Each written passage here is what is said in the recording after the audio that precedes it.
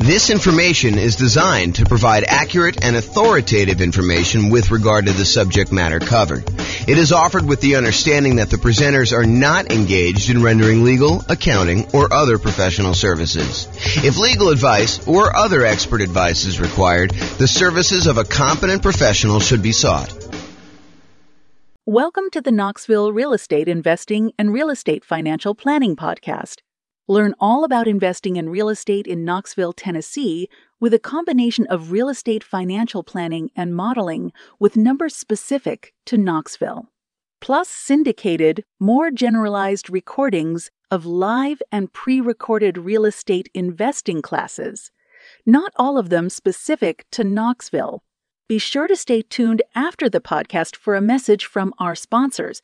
Well, good morning and welcome, everyone. I am James Orr, and I'm super excited about this morning's class. I don't know why, but I've been anticipating this one for a little while. I kind of prep for classes about a week ahead of time. That's about how far out I plan on what I'm going to be teaching. But this one I've been looking forward to. Today we're going to go over: is it better to put 5% down or 20% down when buying rentals? And I know some of you are like, James, this is a stupid class. It's obviously better to put 5% down. And the other half of you are like, I thought he was going to say 20% down because I think that is true. It's this really interesting phenomenon where I don't know if this is an actual psychological principle, but I believe it is an actual psychological principle. And this is the principle. You have a belief, and maybe you're an expert at your own local real estate market, and you've done this math before. You've actually gone through and said, what if I put 5% down and I bought properties for the next, 20 years or so in my local real estate market? Or what if I put 20% down and I bought properties for the next, 20 years or so in my local real estate market? And you prove to yourself conclusively that it is better to do one or the other. The challenge is, it is not universally true. And that is what we are going to find out today as we go through the class. Is it better to put 5% down or 20% down when buying rental properties? That some of this is market dependent. And in case you're already trying to jump to the punchline and say, oh, it's obvious, this one strategy works better in less expensive real estate markets, and this other strategy works better in more expensive real estate markets, I will tell you that is not true. Oh my gosh, that's why this class is amazing. So I'm super excited. Let's jump right into it because I got a lot to cover. And I've never done a class with this sort of format and outline. In fact, I made some of these new comparisons super recently. And so some of this stuff's going to be new. Some of the stuff you may have seen early previews of, depending on how many classes of mine you've watched. But this is all brand new stuff. So, all right, a little backstory. So after I decided to take sabbatical, must have been 3 years ago or so now. I don't know, whenever it was, 2.5 years ago. I started thinking to myself, you know what I'd like to do? I wrote this real estate financial planning software, and it allows me to do these modeling of investing strategies where I could say, what if I decide to buy properties this way? Or what if I decide to pay off properties early this way? Or what if interest rates change, or rents are higher than they thought they were going to be, or rents are going up faster or slower, or prices are going up faster or slower? All these different variations I could do modeling for. But I started thinking to myself, what if I did modeling for the top 300 U.S. cities? And I did kind of analysis on each one using their home prices, their rents, their insurance rates, their kind of like, in theory, their appreciation and their rent rates, although I kind of normalized some of that. And then when I started doing it, I realized there was some kind of new nuances to some of this stuff. Like, for example, someone in a really inexpensive market who makes a little bit less at their job has a lower kind of like threshold in order to be financially independent. If you're only making $4,000 a month from your job, you don't need $12,000 a month from your passive income in order to be considered financially independent. And somebody in a more expensive market who gets paid a lot more for their job and housing is much more expensive out there, they need to overcome a much higher hurdle to replace the income that they were earning and be considered financially independent. So we had to adjust for income while we did all this modeling. But basically what I decided to do, and what I did, is I decided to do modeling for over 300 US cities with a whole bunch of different strategies. And today we're going to talk about two very distinct strategies. So I'll tell you what is the same, and then I will tell you what is different. So in both cases, the two strategies we're going to kind of compare. And when I say we're going to compare them, I did analysis in 300 individual markets, real estate markets, for one strategy. And I did the same analysis.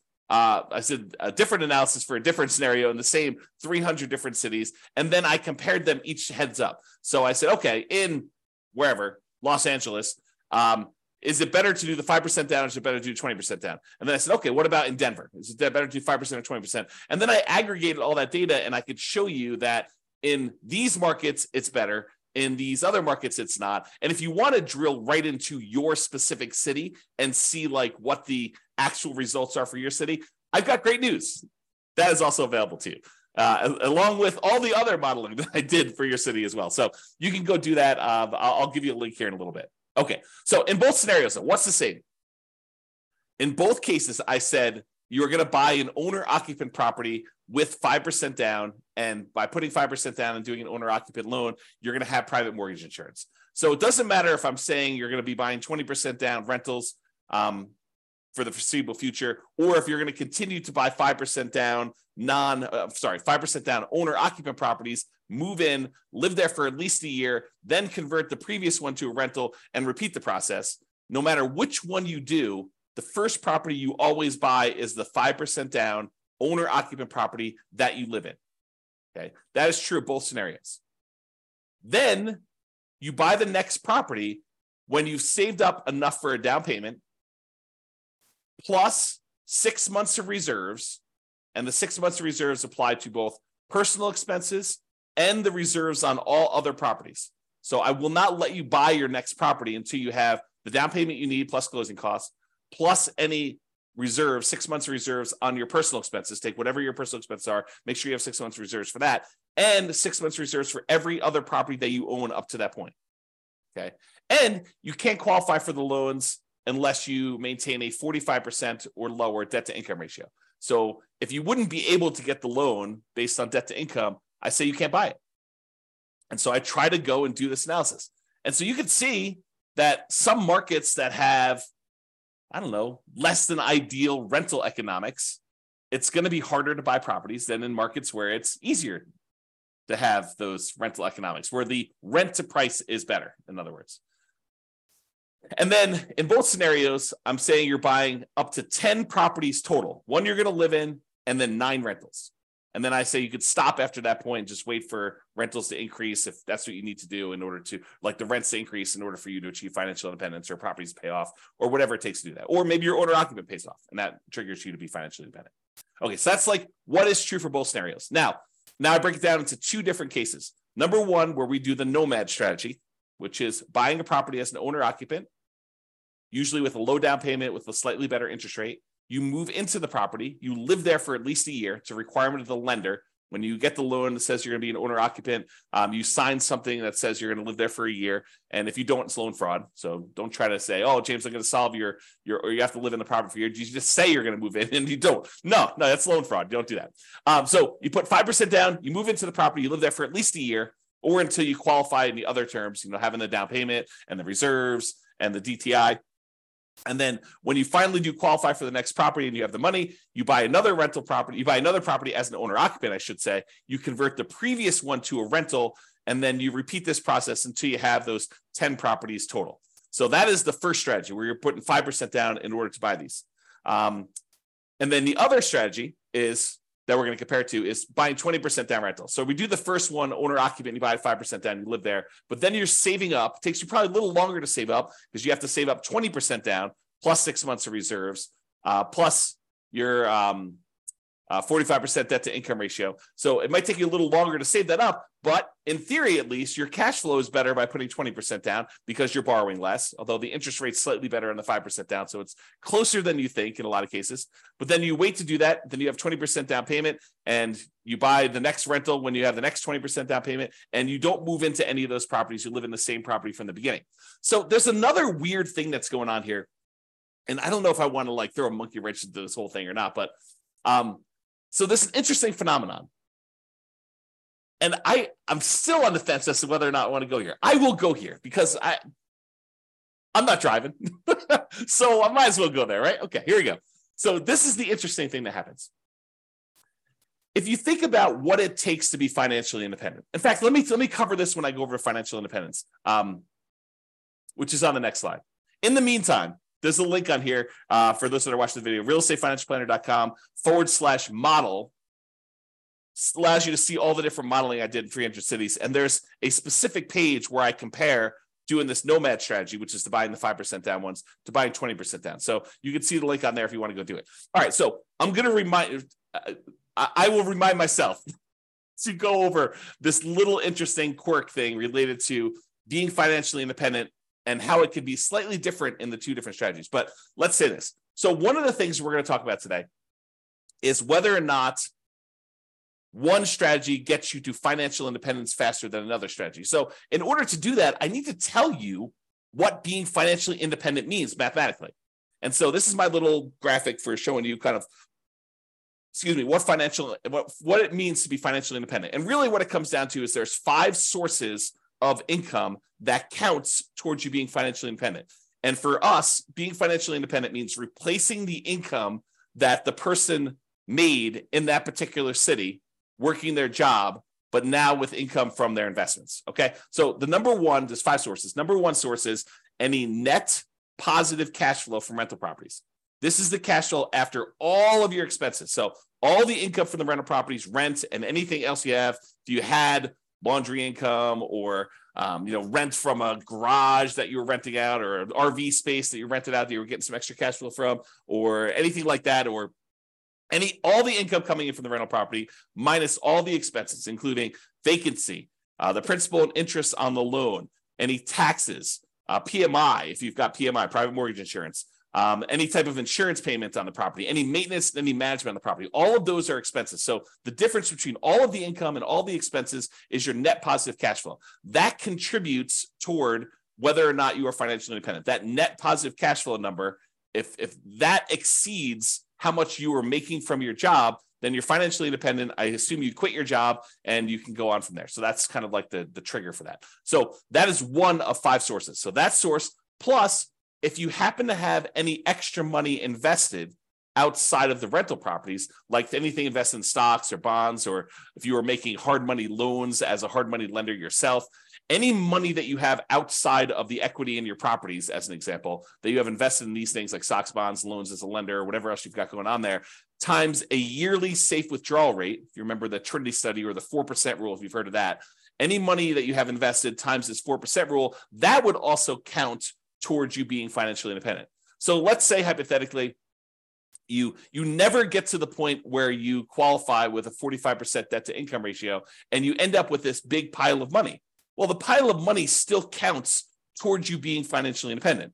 It just counts in a different way. So while you're waiting to buy the next property, if you save up $1 million, which I don't think happens in this case, we have to go look at each individual city to verify that. But if you saved up $1 million and we use that 4% safe withdrawal rate, then $40,000 per year would be generated by that $1 million invested in stocks or bonds or loans or whatever you're doing with it. And then that would count towards you being financially independent, even if you were not buying rental properties as quickly as you would hope, because you're limited by something. In this case, it probably wouldn't be the money, the down payment or the reserves, but it probably would be the debt to income ratio if this were to happen. Or maybe you buy your 10 rental properties and your 10 rental properties don't quite get you to where you need to be because the cash flow on them happens to be not ideal in your marketplace. And so maybe you have negative cash flow or slightly positive cash flow on those. And then you're saving your money elsewhere from your job because you're continuing to put it away and investing it in whatever it is, the stock market. And then that would count towards your being financially independent as well. So number 1, net positive cash flow from rental properties, plus number 2, invested assets times the safe withdrawal rate. And then there's 3 other sources of passive income that I kind of count. If you get to the point where the person is over 65, you could get Social Security, and your Social Security payments would count towards you being financially independent. Or if you bought any annuities, which in this modeling, I did no annuities at all. So if you had annuities, though, those would count towards you being financially independent. And number 5, if you had a pension from your job, that would count towards you being financially independent. But for our modeling, it's primarily going to be number 1 and number 2, that net positive cash flow and any money you have invested at a safe withdrawal rate. Okay. So that is financial independence. Now, I'm going to talk to you about something else. So here's the interesting thing. Imagine for a minute that you're making $10,000 a month from your job. And so your criteria for being financially independent is now $10,000 a month. And that includes you paying either rent on a property you're living in, or if you happen to buy a house and you're paying a mortgage on it, the mortgage payment on the property that you're living in. Because in order for you to kind of maintain your lifestyle in retirement, you need to have that mortgage payment that for the property you're renting and living in yourself, or the mortgage payments, did I say mortgage payment? The rent you're paying on the property that you're renting and living in yourself, or the mortgage payment on the property that you bought and you're living in. But what happens when you finally get to the point where the property that you bought is paid off and you no longer have a mortgage payment? You no longer need the $10,000 a month that you were making at your job, because now the mortgage is paid off and you don't need to make that whatever your mortgage payment number was. Let's call it $2,000. So before, all of your expenses, taxes, your insurance on your car, your health insurance, your food costs, all your entertainment costs, any car payments you have, any car maintenance you have, any gym memberships, any Netflix subscriptions, like all the stuff that you'd have to pay, including your housing and everything else in there, might have equaled about $10,000 while you're working, plus some savings. In this case, when your house gets paid off and you no longer have a mortgage payment, the amount you need drops from $10,000 a month to $8,000 a month, as an example, because you no longer have that $2,000 a month mortgage payment. So now the threshold for you to be considered financially independent has dropped. Why do I bring this to your attention? I do the calculation this way, by the way. So, and you could toggle it on and off. If you're like, I don't like the way you do that calculation. If you were running the software yourself, you could say, do reduce the threshold for being financially independent by the mortgage amount when their mortgage gets paid off, or do not, don't adjust this automatically. But I do adjust it in the modeling I'm doing. So why am I even telling you this? Why is it important? It's important because the two different strategies are very different in how this comes into play. So when you're doing the nomad strategy and you're buying a property with 5% down, you're moving in there, you're living there for a year, and then you're converting that property to a rental when you buy the next one, the owner-occupant property is a year later. And when you do it again, you keep moving that year out that you buy your next owner-occupant property. So imagine you could do this in 10 years where you had enough money saved up and you're able to acquire the properties where you're able to do this in 10 years. Well, when does your mortgage get paid off when you do the nomad strategy? Well, unless you're making extra mortgage payments toward this property, the soonest it could be paid off is it takes you 10 years to acquire all the properties, and then that last one you're living in is a 30-year mortgage. So the soonest you could expect your mortgage to be paid off is 40 years. The 10 years where you acquired the 10 properties, but the last one is the one you moved into, and that's the one you're waiting to get paid off, because then you no longer have a mortgage on the property you're living in. So the soonest it could happen is 40 years. That's not true with the 20% down model, because the one that we live in with the 20% model is the first one we bought. So the soonest you could have a paid off mortgage in the first one is actually 30 years later. And this may come into play. If we don't quite have enough, if we're getting really, really close, but we don't quite have enough, maybe the reason why the one with 20% down becomes financially independent earlier is because their mortgage gets paid off, and then their threshold to be considered financially independent drops a little bit by whatever that mortgage payment was. And so that may move them over the edge and may bump them up. And we may see that in the data. Okay. So now that I've got off on a tangent, let's talk about some of the other assumptions. So I think I talked a little bit about this, but I'll cover them all just to make sure I cover them. So each city's modeling uses that city's median home prices and estimated rents on those properties. So I didn't go pick a specific property, and I didn't go pick this amazing deal that you could only get once every 15 years in that city. What I did is I said, look, what's the median home price there? And let's start sort of there. I don't want to be buying the absolute cheapest stuff on the market. That's kind of silly. I don't want to be buying the most expensive stuff on the market. So let's sort of pick the median most price of houses out there. And as soon as I tell you this, some of you are like, that's ridiculous. That's a ridiculous assumption for you to go use a median home price and estimated rents. I never am buying the median home price as an investment in that marketplace. And I would agree with you. I would say to you, I think that's true for a lot of folks. And so our modeling is sort of like a baseline for how this city might do. you should expect to pick better properties that are probably a little bit lower than the median and that have really good price to rent ratios. So it should improve from here. This is sort of like if you did this and you didn't do it amazingly well, as kind of a starting point. And I do other modeling where I say, look, we're going to buy 10% discount from the median. And I'll probably do some additional modeling where we do even more distinctions about doing that. And we apply some of the 88 strategies to improve cash flow in order to improve on that. So on all these models that I did not apply any of the 88 strategies we have to improve cash flow on these. So these are not like optimized plans. They're sort of like baseline, doing the median, doing what a typical rent might be on a median price property, which may not be ideal. I grant you that. Okay. The next assumption, the job income does vary based on the city. We don't assume that someone living in Los Angeles earns the same as someone living in Mobile, Alabama. We just don't do it because it's not reality. Most people getting jobs in Los Angeles are going to have a higher wage than someone living in Mobile, and the properties are more expensive in Los Angeles than they are in Mobile, and so they really do need that to be able to qualify. So the job income varies based on them being able to afford a property in that marketplace. I say, look, you need to have the same income in order to be able to qualify for a loan. Otherwise, there may be cities where I say they're making $10,000 a month, but $10,000 isn't enough to qualify to even buy a median property ever. So I limited that by saying the income you need says that you can qualify for a property, okay? Which means now that they need to replace that income in order to be financially independent.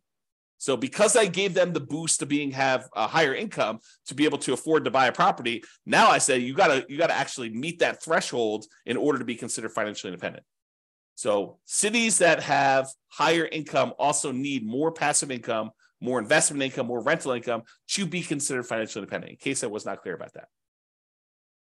And we assume, the other assumption we have, is we assume that everyone starts with just enough money in down payment to buy that 5% down owner-occupant property with closing costs, which I assume to be 7% of the price of properties in their marketplace with a minimum of $10K. So if your market happens to be really, really inexpensive, where that would have been less than $10,000, I said never go below $10K. Everyone got at least $10,000. In markets where it's much more expensive to buy a property, those guys get an advantage of having a little bit saved up to be able to buy that first owner-occupant property with 7% of the price of properties in that marketplace, the median price of properties in the marketplace, as savings to start with, plus which means it's 5% down plus some closing cost money.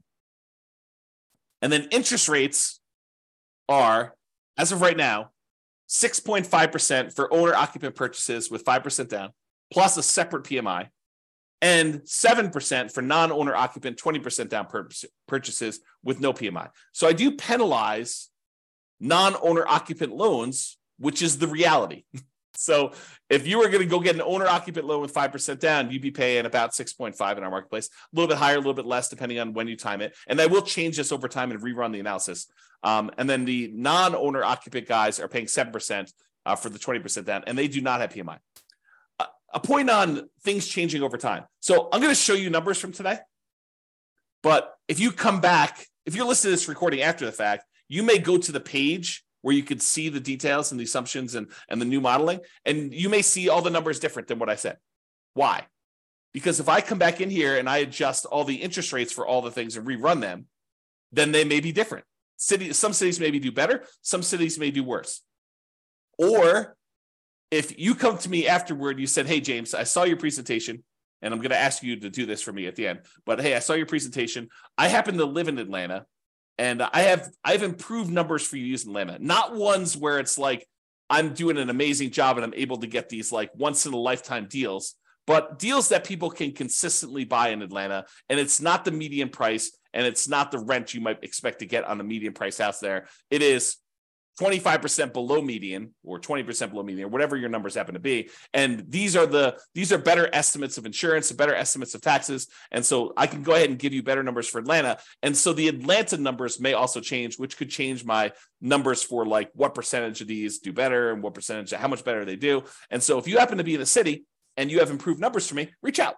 let's improve the numbers. We'll improve the modeling, and I'll redo all of the modeling for that city. So you tell me the new numbers, and it goes, I basically have a database, and then it reruns all the data from the database and creates all the comparison models for everything. We can do that for a city, okay?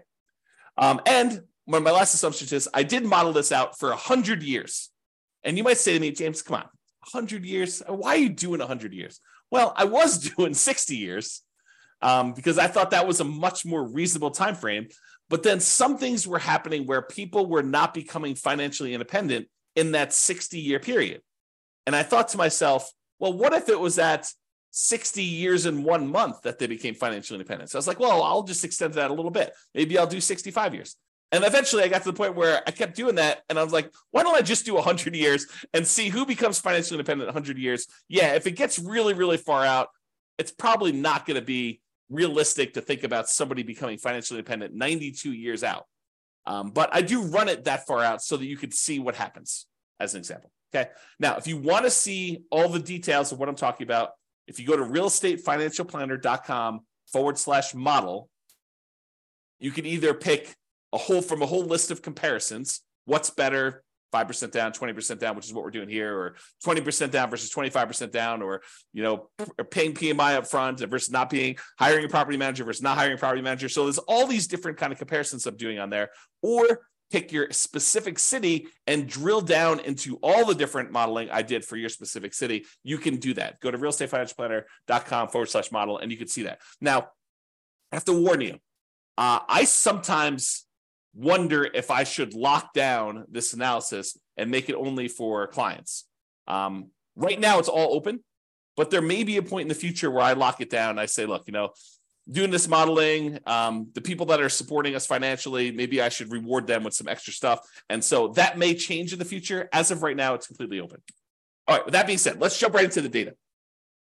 So there's primarily two things I'm going to be looking at. Although I do look at some other things like risk too, which is fascinating. Like certain strategies, they may be faster, they may give you a higher net worth, but they're riskier, and you may not want that extra level of risk, which totally fascinating subject. Might have to do some deep dives on that. All right, so the two primary ones I'm going to discuss, though, two primary measuring metrics, the kind of things I want to measure here are how fast they get to financial independence, how fast they are, the passive income they've got coming in from the rental properties and any money they've invested times the safe withdrawal rate, or any of those other passive incomes like annuities, Social Security, or pensions. Like how fast do those get them to the point where it replaces their income? And secondly, net worth. Because you may say, look, I didn't technically get to financial independence, but after 50 years, I have $14 million in net worth. I can live off that. I may be dipping in more than the 4% safe withdrawal rate, or maybe my cash flow from rental properties wasn't good enough, but I could just sell the rentals, take all the money and do that, which leads me to another comment about this. I am not doing any optimization. There are strategies where you buy more properties than you need and you sell off some of them to pay off the remaining to improve your cash flow enough where that will trigger you being financially independent. I did not do that here. And that is a legit strategy for doing this. Or there are some strategies where you buy enough rental properties where eventually you get to the point where the equity in the properties, after all your expenses selling them, could be sold, invested in something like stock market, and use a 4% safe withdrawal rate, and that would trigger you being financially independent. Or maybe taking some of the extra cash you have on the sideline and paying down the mortgages that you have, paying them off, using that money, and that might trigger you being financially independent faster than these ones. This is sort of like plain vanilla versions of 5% down nomad or 20% down non-owner occupant. So with these plain vanilla versions, that's what we're covering today. All the additional modeling I do later, where I talk about, should you do this versus this, and how much difference does that make? We're going to go over all that over time, not today, but that will be addressed and discussed, and we'll kind of get there. Okay, so I told you there were two things we're measuring: when financial independence was achieved, and I usually measure that in months, and then your net worth, which I measure in dollars. So let's jump into it. In the baseline nomad model, which is putting 5% down, 17 of those did not technically achieve financial independence in that 100-year period, but they still had significant net worth. But 17 of the 300, I think there's 305 but it's just over 300 U.S. cities. So 17 out of the 300 or so that we have there never technically achieved financial independence. They have significant net worth, but they didn't achieve financial independence. In the 20% down group, of all the analysis we did for the 20% down group, 22 of those didn't achieve financial independence in that 100-year period. Again, they had significant net worth as well, but there were a certain number that just never quite got there. Rough markets where it's really hard to make rental properties work. So, a little bit less than, I guess it's probably about 5%, a little bit more than 5% or so. If you think about it as a percentage of the 300 cities, it was really, really hard to make the economics work in that marketplace. Now, as another side note, the people buying 20% down non-owner occupant properties, they could have just as easily said, look, I'm saving up my money. Why don't I go buy rentals in a property where the economics do make sense? I could have bought properties in a property where cash flow made a lot more sense than buying in the market where it's really, really hard to make cash flow. I didn't model that, but that's a reality, right? You can't quite do that with the nomad strategy because you're putting 5% down and you're moving into the properties and living there. Unless you plan on living in the other city, you're not going to be able to do it remotely, right? But the 20% down one, you could have, okay? There were 17 cities where both of them never achieved financial independence. So all 17 of the ones where nomad didn't work, it didn't work for 20% down either. And then in addition to that, there were 5 more with the 20% down where that didn't work. And these were markets where it was exceptionally hard to make real estate investing work with our current assumptions. Remember, not doing amazing stuff, not doing 88 strategies to improve cash flow, not doing any of that stuff. So this is sort of like the baseline sort of, not worst case scenario, but like medium sort of case scenario where I'm not really trying that hard in order to make this work. Okay, so here's the numbers though. 20% down achieved financial independence faster in 171 cities. So more than half the time, it was better to do 20% down. But what's fascinating about that is for the people that were saying like, oh, it's obvious, James, 20% down is always better. You feel vindicated. You feel like, yeah, see, James, 171 cities. Well, not so fast because 97 cities, it was faster to do nomad. Mind exploded because it's crazy to think about this. There are some cities where you would be better off doing 20% down, and there are some cities where you would have been better off doing the nomad strategy in order to achieve financial independence faster. And in 37 cities, it didn't make any difference at all. It was exactly the same amount of time, whether you did 20% down or 5% down. So in 37 cases, it didn't matter. You could have chose whatever you want to. So about 10% of the time, a little bit more than 10% of the time, it didn't matter which one you choose. Pick either one you want. But in 171 cities, a little bit more than half the time, you would have been better off doing 20% down. In about a third of the cases, you would have been better off doing nomad. That's crazy. That's really crazy, right? This is the same data broken out a different way. So the red sections show you how many of the cities achieve financial independence in this sort of time frame. So there were about 5 nomad cities where people were doing the nomad, that they achieved financial independence in less than 100 months. Only took them about 100 months to be financially independent doing the nomad strategy in that particular city, which is crazy. But there's only 5 cities like that. There were about, I don't know, whatever this is, 13 cities where it took just over 100 months, probably in the 100 to 150 months. And then there were 15 cities where it was in that, I don't know, 130 to 160, 130 months to 160 months. So about 10 years to whatever that is, 14 years, somewhere in that ballpark for doing that.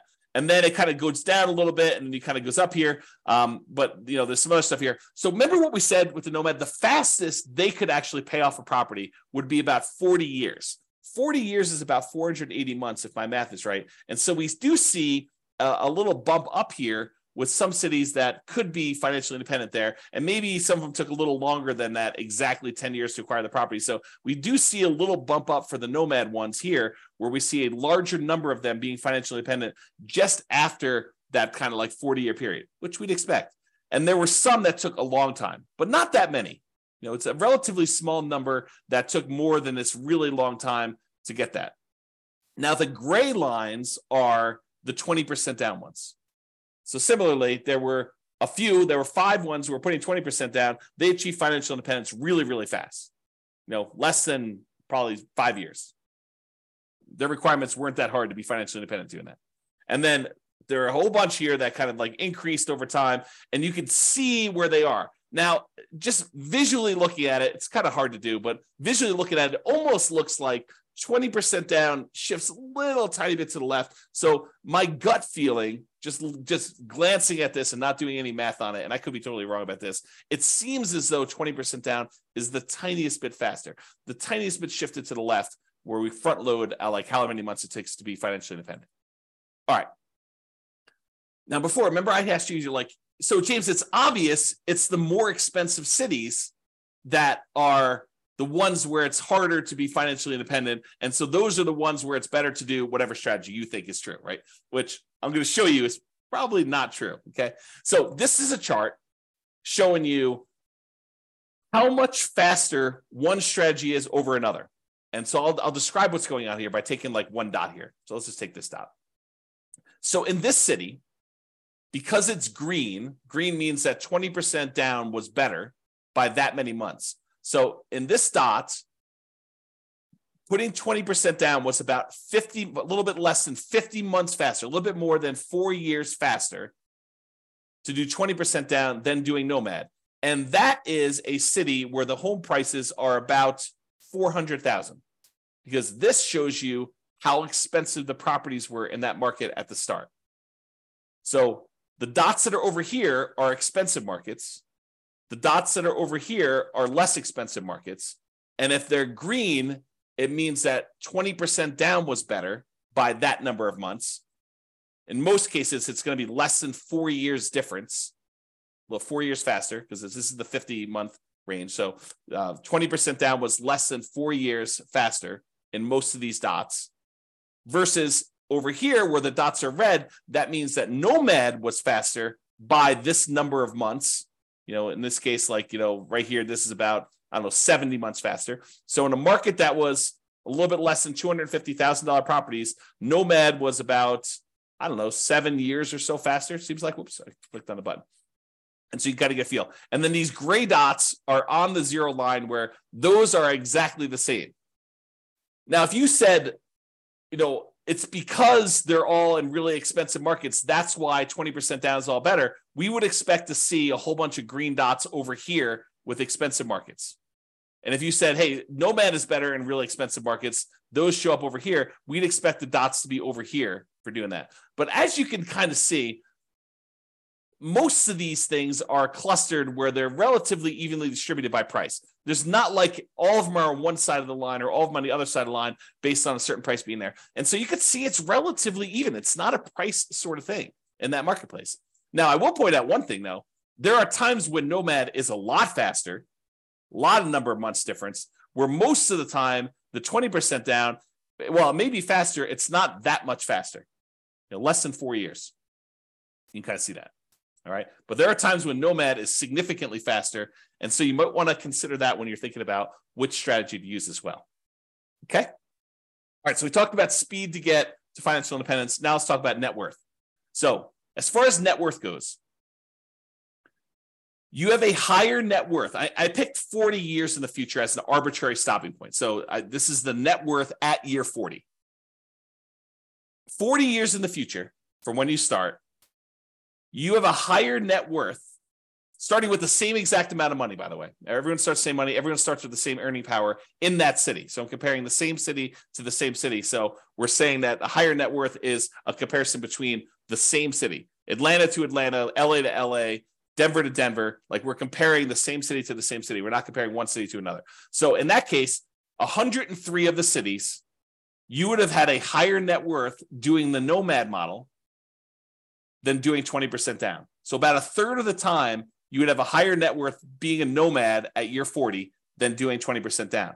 In about 189 of the cities, you would have a higher net worth putting 20% down than doing Nomad. So squint really hard. It's like a third of the time better for Nomad, 2/3 of the time better for 20%. And honestly, 13 cities, you didn't have a difference where net worth was essentially the same. Okay. And we'll go over some of these numbers here a little bit better. Oh, I want to also point out that when I talk about these net worth numbers, you're going to hear some numbers here in a minute about they have $11 million or something like that. Realize that's $11 million in 40 years in the future. And so it's an inflated dollar because there's inflation happening over that time. It's like having about 1/3 of that today. So if you want to say well, what is that in today's dollars? The general rule of thumb using a 3% inflation rate is we're going to see about 1/3 of that value 40 years in the future. So if it's $12 million 40 years from now, it's going to be about $4 million in today's dollars, if you think about that. All right.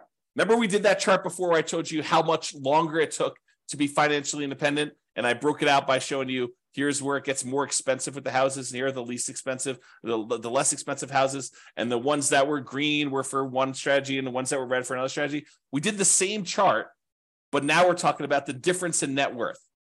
And so the green ones are where Nomad has a higher net worth, and the red ones are where the 20% down has a higher net worth. And you can see there are times when the net worth is pretty significantly higher for some of these strategies. And you can see that because the red ones tend to cluster closer to the zero line, that means that the difference in net worth is slightly lower for a lot of these for 20% down. In other words, the amount of difference in net worth is probably less when 20% down wins, when 20% down is more. And with green, with the Nomad ones, sometimes the net worth is significantly better. There are some outliers where it's way, way, way better in terms of net worth for you to do Nomad than it was for you to do the other things. And there are some outliers over here too, but it seems like the green ones have more outliers to do that. The other thing to point out is this a pricing thing? Do we always see higher net worth as the price increases?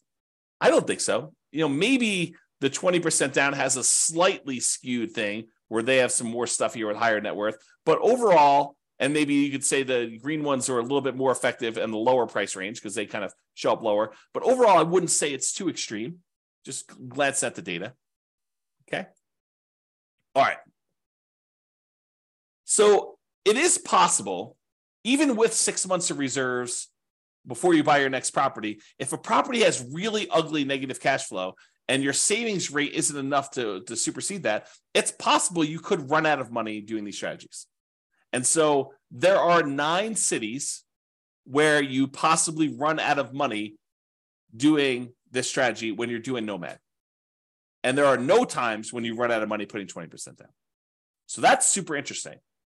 But remember, we're not doing optimized plans. We're not, and you could just as easily set aside the negative cash flow you needed to do this. I didn't model it this way, and it's why they ran out of money. But you could set aside negative cash flow, and I didn't optimize it and improve cash flow.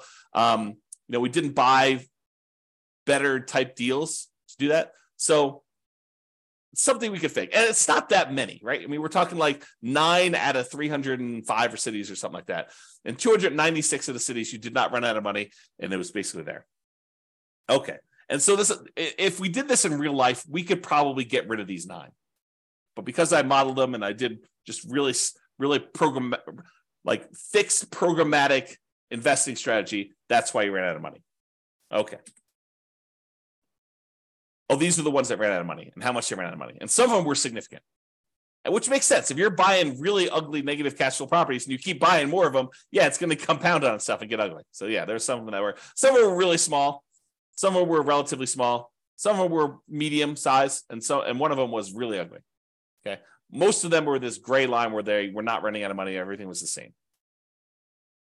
And it tends to be more expensive properties, clustering around this 1.5 million and up range. So in markets where it's much more expensive, it's much harder to make the positive cash flow work. Those are the ones we're seeing that with. Although there were a couple down here where you just had ugly ratios. And this could be another situation where, I'm using numbers that I think are realistic, but I'm not an expert at whatever city they are. I don't even know. But, I'm not an expert at whatever city. And you look at my numbers, you're like, James, no wonder why your numbers aren't working. Your rent is about 20% low. Okay, well, tell me that and we'll fix them. All right, here's the summary. I break down the summary in two ways. I look at what the average was for all 300 cities, and then I also look at what the median was. So the average is you take all the numbers, you add them together, you divide by however many there were, 305 or something like that. The median says, okay, stack all the numbers so that the lowest number is up here, the highest number is down here, and pick the middlemost value.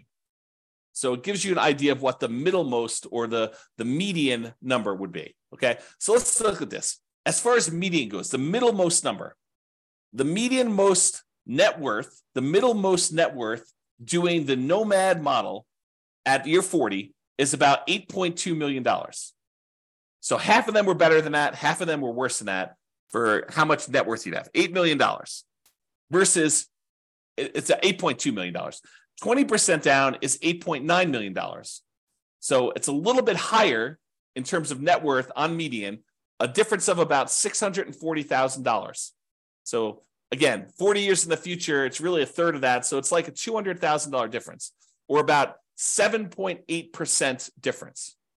Not like nothing, but not crazy extreme either. So the difference between net worth between these two, 40 years in the future, it's about $640,000. It's like almost being a difference of $200,000 now on a $3 million-ish net worth. Yeah, not super crazy significant in my opinion. Okay, the median, as far as whether they were short on money, the typical property was not short on money, never ran out of money, and we in the median most case we bought all 10 properties in both situations. And as far as how long it took on median to achieve financial independence, for the Nomad model, the middlemost number was 529 months. Which, if anyone wants to do the math, what's 529 divided by 12? Let me use my calculator. I'll tell you a second. Let's see. Calculator. 529 divided by 12. So about 44 years on median. So half of them were better than 44 years. Half of them were worse. In terms of 20% down, 509 months divided by 12, 42 years. A difference of about 20 months. A little bit less than 2 years difference between those two for the middlemost number. Now, in terms of risk, because I'm running a little bit short on time, I'm not going to go like crazy into risk, but I will just point out to you that the Nomad model was better in half of the measures of risk, and the 20% down model was better in the other half of the measures of risk. So if you think about it, they were each risky in their own way. For example, the rent resiliency, how much rent can decline before you'd have negative cash flow, because you're only putting 5% down, you might think the Nomad one is riskier. But it turns out it's actually slightly less risky because we're measuring the risk over the entire period of time. And so you end up owning the properties a little earlier, so rents tend to increase a little bit. And so you end up getting properties where the rents are a little bit higher because you've owned them for longer. And so the rent resiliency tends to be a little bit better, a little bit safer, in other words. But we're not talking about a huge difference. In the rent resiliency over the entire period for Nomad, it's 36%. And the rent resiliency for 20% down is 33%. So the Nomad strategy is about 8.3% better, not points, but 8.3% better. So it's a little bit better, marginally better. But when you look at like debt to income, it's better from a debt to income perspective that you put 20% down because you have less debt compared to the income you have because you put more down. The Nomad strategy is much more highly leveraged. So when we measure it that way, 20% down is less risky. It's interesting, but that's kind of how it works. Like you give and take on some of these risk measures to do it. And I'll point out, sometimes there are strategies where it's way better to do one strategy. It's really clear. And then you got to decide, are you willing to take on that extra risk in order to have that? Okay, so we covered all the median ones. I did the same thing for averages. The average net worth for Nomad at year 40 is about $11.9 million. For 20% down, it's also about $11.9 million. The difference is in the $10,000 range. So it's about $73,000 difference in net worth. Not significant when you look at averages. It's only 0.6% difference between a 5% down strategy and a 20% down strategy when you take the averages of all the different cities. Okay. Number of properties, the Nomad, you end up buying a little bit less properties, 9.1 properties on average versus 9.8 for 20% down. Again, not that significant of a difference. In terms of the months before financial independence is achieved, 547 months on average for Nomad versus 544 months for 20% down. It's only 2.6 months difference on average. That's really very similar. I mean, that's like a rounding error in whether one person increases rent on a property early or not. It's really not that big of a difference at all. So they're interchangeable. And again, it's very similar risk.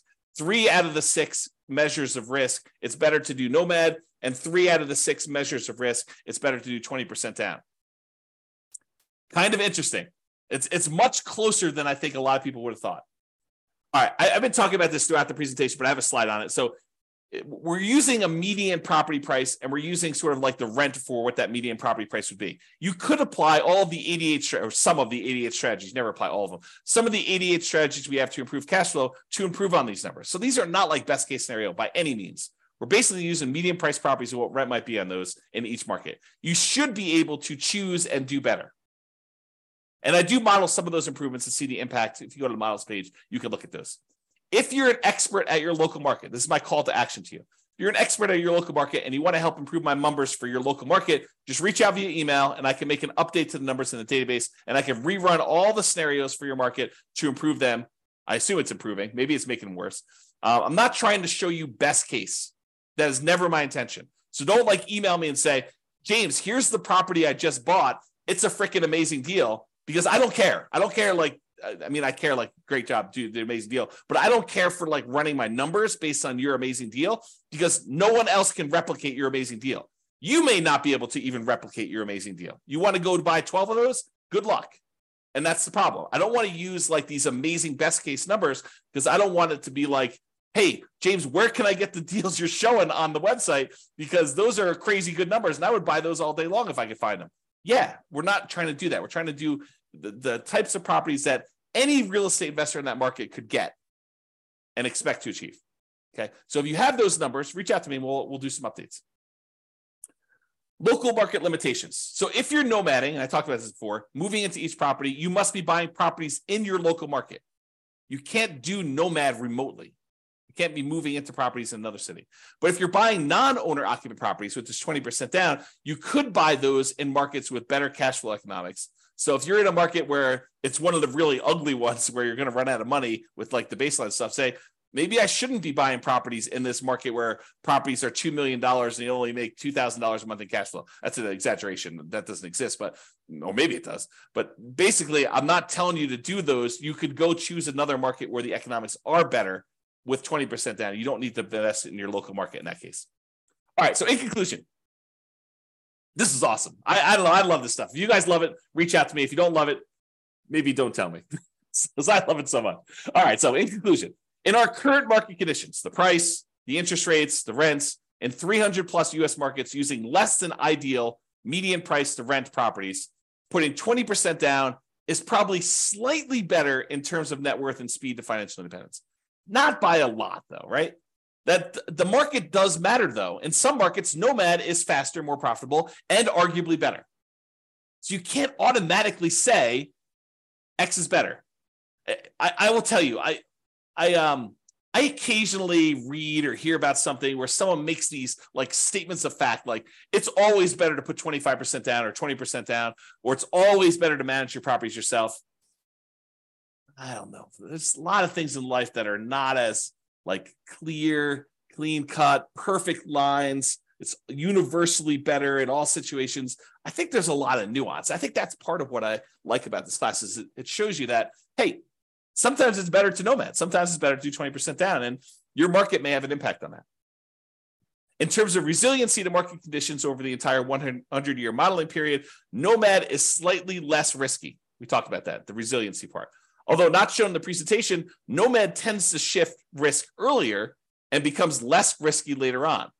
It doesn't show you this in this presentation, but as far as nomad goes, nomad tends to compress your risk into the earlier parts of your investing strategy and tends to make it less risky later on.